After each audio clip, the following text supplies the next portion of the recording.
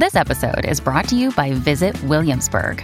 In Williamsburg, Virginia, there's never too much of a good thing. Whether you're a foodie, a golfer, a history buff, a shopaholic, an outdoor enthusiast, or a thrill seeker, you'll find what you came for here and more.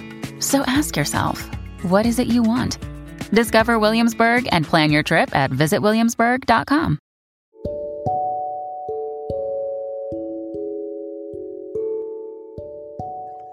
Hey y'all, welcome to another episode of A Slut with Morals. I am your voluptuous host, Ruby May. If you're new here, you can follow me on any social media platform by typing in A Slut with Morals on that platform search engine, or simply click on the link tree in the description below. Super proud to say that this podcast episode is sponsored by the Grown Man Logic podcast. It's honestly, and I love this podcast so much. It's a podcast where these guys, they're a dose of reality with a heavy urban influence. And you know what it is? It's a show aimed at building better people through critical thinking and accountability. I'm going to put their link tree in the description below so that you can check them out, you guys. They're funny, they're deep, they give you different perspectives on different issues that are going on in the world around us. So I say head over there, give them a listen, and give them a follow too, all right? Now, back to the show. If you're new here and you just started listening, welcome to this podcast of chaos where we embrace the weird. Now, this podcast is a little bit of everything. A little love, a little dating, a lot of sex, a bit of conspiracy, and sometimes a bit of mental health. Season 3 is coming to an end with only one episode left, and I just want to let you all know that Season 4 is probably going to be the best season I'll have with so many new guests I'm going to be having on the show. This next season is going to be it. I know. So, to all of you silent sponsors and those that believe in me, thank you so much. You guys, I know I've had a few hit and misses this season because my heart wasn't really in it. I feel like I'm not yet to the point where I can stop talking about the podcast. I don't think people are spreading the word about it, and when I'm in the middle of a depressive episode where I haven't showered for 6 days and I have to be the one tagging and what feels like begging for people to listen to it, it feels exhausting. It's a whole job. This is actually going to be my last season. I was going to get rid of the Instagram and change the Twitter name and delete the FB page and just move on. But, that's not y'all's fault. It's mine. I think I've come to realize that 2021 was really shitty for me, and I have internalized so much shit that happened, and I wasn't talking about it because while I was hurt so much by other people, I didn't want to hurt anyone. I didn't want to drag anyone down with me, especially you guys, that just want and hope for the best for me. Fuck. Seriously, thank you. Shout out to each and every single one of you. But because 2021 was probably the worst year I had, with losing friends and family, my car, man. Losing my car felt like I lost my freedom, my sanity, not being able to travel anymore, not even short distances like to Austin or San Antonio or even downtown Dallas. I wasn't able to work anymore, but I really hit rock bottom.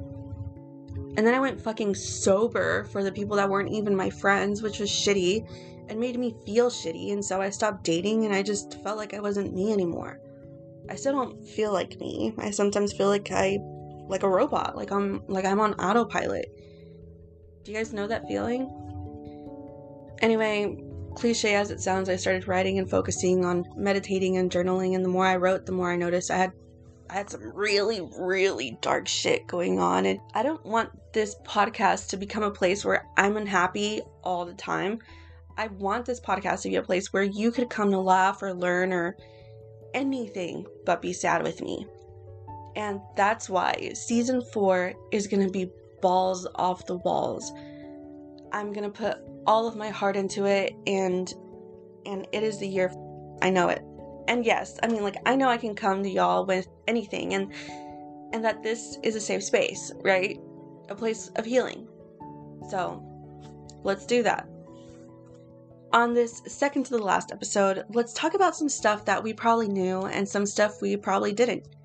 We all know that I have daddy issues and mommy issues. My dad left when I was 3, and when he came back into my life when I was 16, he just literally came back to die 6 months later. It's like I got to lose my dad twice, which, unless that's happened to you, it's a totally different, like, abandonment issue. Okay? My mom and I, like, we hardly ever see eye to eye, and it can be super difficult, you know? Especially when your parents are boomers and they somehow can't understand that mortgages and car notes and rent and classes for school and even groceries are so much more expensive. Look, my mom raised me and my brother in a 2-bedroom trailer on the outskirts of some honky-tonk town here in Texas. She was hardly around because my dad's new wife wouldn't let him pay child support, so my mom had to work 2 or 3 jobs just to support us. And she did what she could and made sure to take out her frustrations on us whenever she could. She doesn't remember it that way, but I have like fully formed core memories of some things that happened that I will never ever do to my kids.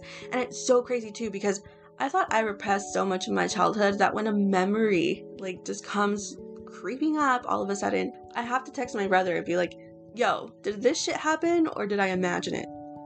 And he'll text me and be like, nah sis, that shit happened. And I'm like, yeah, no, okay. And it's so crazy too, because like the way we were punished as kids, you know, like the discipline that our parents gave us as kids, by today's standards, let's face it, our parents would have been in jail by that same evening. When people tell me that I'm a good mom or I'm a cool mom, I'm like, okay, thanks. And then when I get asked, like, how did you become such a great mom? And my answer is always the same. I learned from my mother. And I leave it there. Like, I don't go the extra mile and say, I learned from my mother what not to do. Have you guys ever said something like this growing up? I'll never be like my mom. Or, I'll never be like my dad. Yeah? Same. Or maybe you didn't, and you soaked in, you know, these behaviors, and you learned how to manipulate and lie and cheat your way through life. Who knows? You know? When we're kids and we're growing and we're developing, we look to our caregivers, our parents, our guardians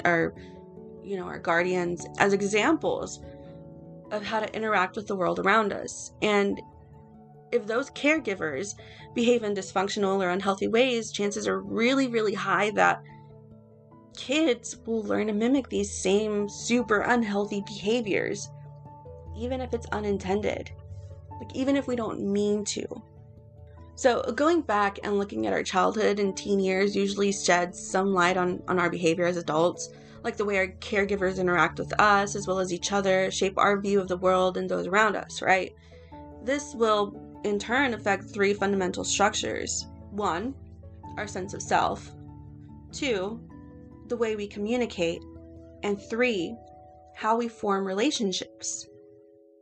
Unless we do the work to develop more self-awareness, like I teach on this podcast, but unless we do that work to develop more self-awareness of our like behaviors, of how we treat others, of how we treat ourselves, we usually repeat these same patterns that our parents, our caregivers taught us. We take that into adulthood. And the trauma that we experience growing up starts to manifest in our adult relationships. And so I went around, and you guys know I did the digging, and you guys know I did the research, and I stayed up late, and I hit probably like 17 different other websites, and then I was like, whoa, this is nuts. So the next thing I'm going to talk about is like the top 10 ways that our childhood trauma manifests itself into our adult relationships. And I mean, like, I've talked about this in a few episodes, right? How kids that come from a one-parent home, or your parents just weren't around like mine, you know, you usually, like, you did have your parent, but you were super fucking neglected to the point where, I don't know, the first person that tells you you're pretty or pays you a compliment or fucking gives you the tongue, you're just like, oh my God, I'm fucking in love with this person, right? Anyway, you usually develop a fear of abandonment, even if you did or didn't know your other parent. right? You live with one parent, and maybe you do know your dad, but he's not really around, or vice versa. Children who are neglected or were neglected or abandoned by a caregiver often struggle with fears of abandonment long into adulthood, even if they are unaware of these fears on the surface level. Underlying fear is that your spouse, significant other, partner, or what have you will eventually leave.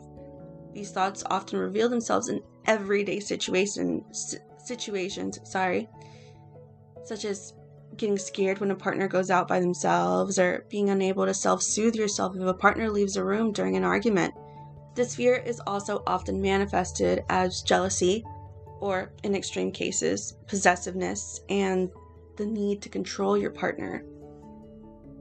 Getting irritable or easily annoyed with others is second on our list. When we grow up in environments where we are frequently criticized or witness others being criticized, we learn that this is a natural way to express our displeasure in relationships. We learn that our imperfections and quirks are intolerable and project that intolerance onto our partners or others around us, instead of seeing people's flaws and imperfection as what makes them.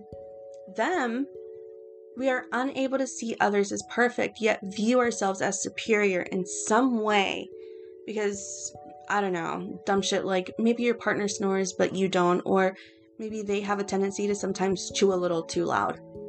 When you badger someone consistently for small, insignificant shit like that, you make them feel small and insignificant. Remember that. Number 3 on the list is needing a lot of space or time for yourself. What? I know, I'm right there with you. But when you grow up in a chaotic or unpredictable environment, it creates a lot of stress, right? And it often leaves children's central nervous system in a constant state of hypervigilance.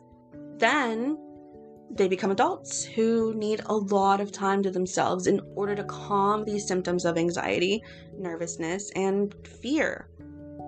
Staying home where you can control your surroundings feels safer and allows you to relax, right? Yeah, that makes sense. But there are extreme cases where some adults even have severe social anxiety and even agoraphobia, which is like going outside of their home, or even the thought of having to leave the house, or being in a situation where you can't find a way to escape. It's a real psychological condition. And you guys, when I talk about how being in an unpredictable environment leaves a child's nervous system in a constant state of hypervigilance, I'm talking about how you learn the sound of how everybody's footsteps sound in your home. You recognize the sound of car doors so well that you know whose car it is. You can recognize the sound of whose keys are jingling. You know what I mean?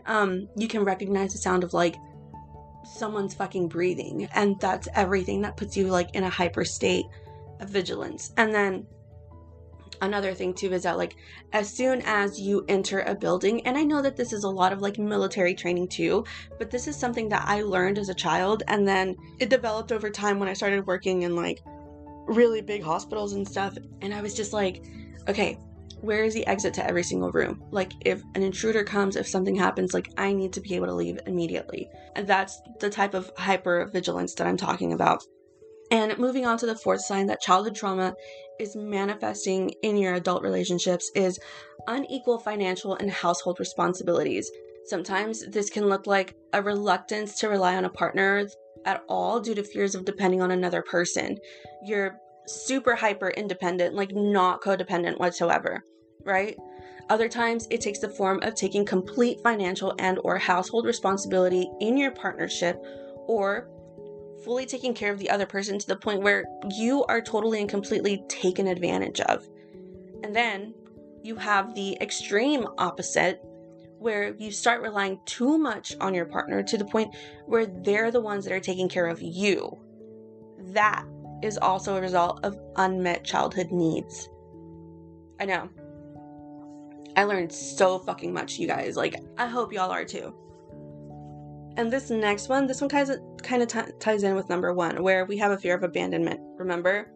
Well, number 5 is settling and staying in a relationship way past its expiration date.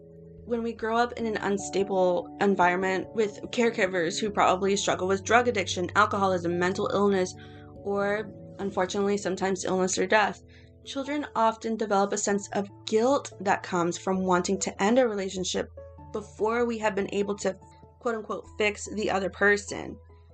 Staying with someone who is not a good fit for us sometimes feels safer than being alone, which is why you meet so many people that can't stay single for very long.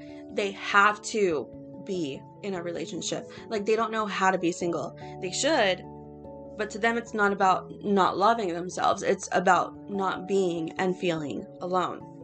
You understand? Okay, moving on to number 6. Constant arguing or fighting in relationships, or totally and completely avoiding conflict at all costs. You can't handle confrontation, which is, well, for lack of a better word, super fucking dumb. Okay, look, all relationships have conflict, all of them. Not every day in your relationship is it gonna be roses, daisies, and sunshine, okay? But unfortunately, children who grew up in environments where their caregivers were either always arguing or avoided any sort of conflict whatsoever often do not learn the skills necessary to have productive and healthy communication. This includes healthy and productive ways to navigate and manage conflict, or even take constructive criticism. It's not that you aren't perfect. It's that constructive criticism, which is a helpful way of giving feedback that provides specific, actionable suggestions, right? So it's something that you can do and change for the better. That's what constructive criticism is.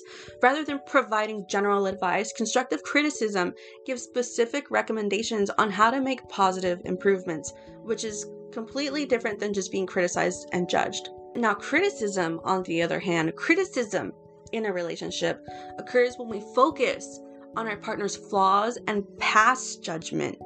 It is expressed through disapproving, critiquing, correcting, blaming, nitpicking, or fixing, which is often called mother henning. And I have been wanting to talk about this for so fucking long.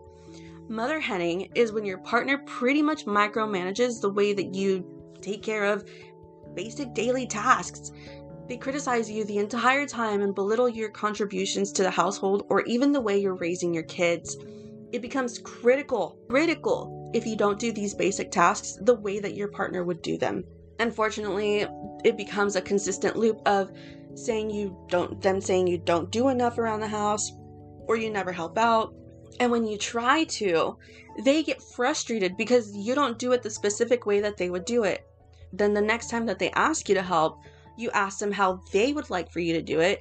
So they get frustrated, and then they tell you that you can't even do a basic task on your own. You should be able to figure it out yourself. Unfortunately, it's usually women that fall under this mother hen persona. They constantly refer to you as one of her other kids. Oh, he's my other child. That right there already implies that you are incapable of taking care of yourself. That's how they think of you. This includes jokes like, "Oh, honey, I have no idea how you kept yourself alive before I came along." Or, "Without me, you'd probably just starve to death." "Oh my God, you can't do anything right." Or, "Oh my God, you can't do anything without me. You'd be useless without me." Or, my favorite, "Never mind, I'll just do it myself." Mother hens undermine the way that you father your children, or say that when you spend time with the kids, you're just babysitting them, making you sound like a shitty, clueless husband, a downright idiot, or a really dumb dad. It's really shitty because there are women out there, married women, okay, praying that their partner would for once take the trash out on time instead of letting it build up. There are women out there praying that their husband would watch the kids so that they can take a nap. There are women praying for men that will load the dishwasher, no matter if they loaded it right or wrong. Belittling your partner is never okay. Never. Doesn't matter what tone of voice you use to belittle them. If you begin to treat your partner like a child, say goodbye to that relationship. That's it. You're done. Because what's gonna happen is you will start to become bitter and then resent each other. We gotta move on. Number 7 is not knowing how to repair after fights. As mentioned before, when we do not learn how to have productive and healthy management of conflict, we also tend to not know how to repair a relationship after the inevitable conflict that happens in partnerships. This can look like pretending it didn't happen, not knowing when or how to compromise on an issue, or even giving the fucking silent treatment. I fucking hate the silent treatment, okay? I fucking hated this shit when my husband would do it. I hated it. He would just grab his keys and leave and then not talk to me for days. This man could hold a fucking grudge in his sleep. If I would turn over in my sleep and get too close to him, he would move over or just go sleep on the couch and leaving me by myself in our bed, making me feel so unloved and alone in my marriage. It is the ugliest, most depressing, darkest feeling to live with someone you love and they make you feel more alone than when you're by yourself. He would give me the silent treatment, and if I had to tell him something about the kids, he'd stare at his phone the entire time and just grunt at me. And he would do this for days. He would make me feel so bad and so just ugly, so unloved, unwanted, and despised until I was the one begging him to please, please, please love me back. I'm your wife. Fuck. And then, he would have the fucking audacity to bring up shit that had happened weeks or months or even years prior. A year before we separated, I knew our marriage was over when he brought up something that had happened almost a decade ago. I shit you not. And I looked at him and I said, This is why we can't move forward. This is why we're always stuck in the same fucking situation. You hold grudges so deeply that blessings can't even be sent our way. I looked at him and I said, you wanting to see me miserable and sad is preventing your own daughters from being blessed. You rather live in your own turmoil than forgive me so we can really move forward and have the things we are working so hard for and to be blessed as a family. You're not even hurting me anymore. You're hurting them. I may have done what I did 10 fucking years ago, but you know what? You did it too. And you did it while our child was in my tummy. And I forgave you. I forgave you when you messed up and you hit me, when you'd come home drunk. I forgave you for every lie, for every cheat, because all the love in my heart for you was good and pure. I forgave you so much and I loved you so much. I even gave you another perfect baby girl. You can be miserable. I'm not gonna let you make me unhappy anymore because I'm done.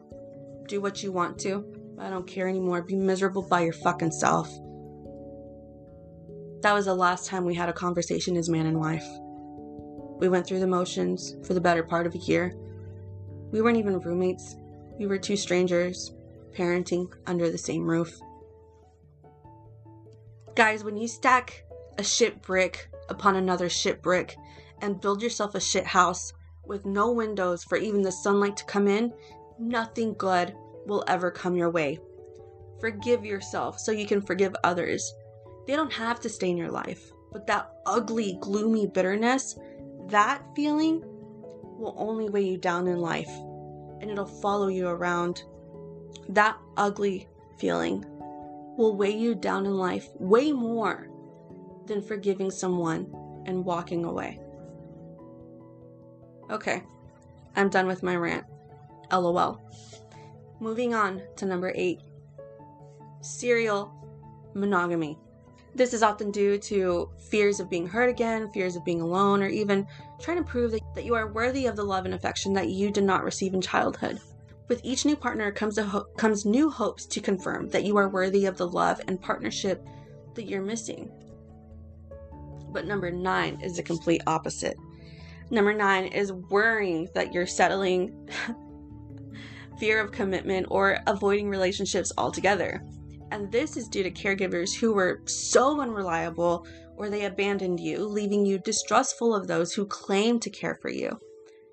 If you fear that others will hurt you the way your caregivers did, avoiding settling down can feel safer because it allows you the freedom to leave the relationship when and if necessary. And the last one on this list is trying to change your partner. This is a trauma response that comes from the belief that we need to do the best with what we have, or even the fear that we can't do better or find better. Unfortunately, we can't choose our parents. So as kids, we learn to try to make do with what they have. As adults, it's common for this pattern to carry over in our partnerships, causing us to desire changes within our partner in order to calm down our own fears of our relationship. If we can't quote unquote fix the person and make them a better partner, we can somehow prove to ourselves that we are worthy and able to have a successful relationship. Look, I've said this before 100,000 fucking times. Your partner is not a diaper. You cannot change them. Scottish comedian Daniel Sloss, and I'll put the link in the description because it's something that everyone should hear. But he has a jigsaw puzzle analogy for love. Daniel Sloss talks about how when he was 7 years old, he asks his dad about love. And his dad said, as we go through life creating our own individual jigsaw puzzles, what we like, our experiences, etc., slowly piecing it together, imagine that everyone has lost a box. So we don't know exactly what the jigsaw puzzle looks like. Nobody does. And sometimes people that come into your life and then they leave, they take their puzzle piece too. And then this perfect person will come and complete your puzzle. So in his 7-year-old brain, what he heard is, if you are not with someone, you are broken. If you aren't with someone, you are incomplete. And that's how we've made every single person as a society feel, or make us feel, right? Every rom-com, every Disney movie. Then we try to force someone into our jigsaw, no matter if that someone doesn't fit our puzzle, right? Because society told us that we have to have someone. And then 5 years later, you're looking at your jigsaw and you fucking hate what you see. Time does not equal success. So it doesn't matter how long you've been with someone. What we tend to forget is you are two very different jigsaws. You are both still working on different jigsaws, right? You two are still working on very different things. So he ends the analogy with 80% of people are not in love.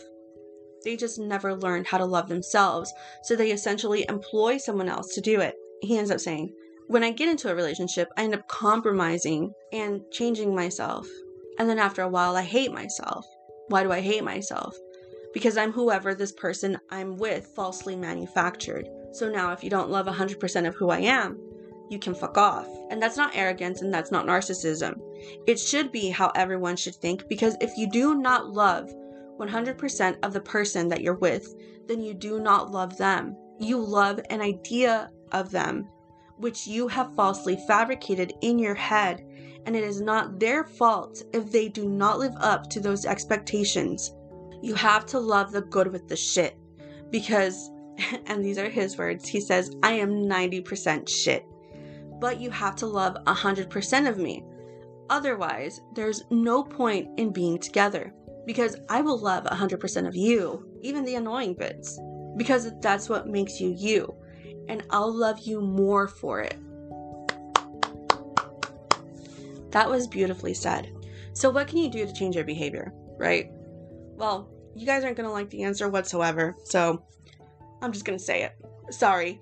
While self-reflection is essential to any form of growth, therapy can help with the process, as it can hold you to be accountable, as well as assist with the feelings that come up along the way, right? And this is why I say go to therapy. A psychologist, they'll develop an action plan for you to help you change, to help you become better. Your friends are not trained to do that. A psychologist and a psychiatrist are. If you don't want to go to therapy, or you can't afford to go to therapy, many people find support in other ways, such as journaling, group support, spirituality, and other forms of support and self-reflection. Doing the work to unlearn dysfunctional behaviors is essential to interpersonal growth. You can stop and break the generational curse your parents bestowed upon you, which was bestowed upon by their parents, and so on and so forth. Be the parent you wish you would have had. Okay, y'all, that is it for me today. I'm your curvy host, Ruby May. I hope you have the day that karma allows you to have. So with that being said, remember, every day that you are 6 feet above ground is a good day to be better than who you were yesterday. Okay? Okay, thanks. Bye.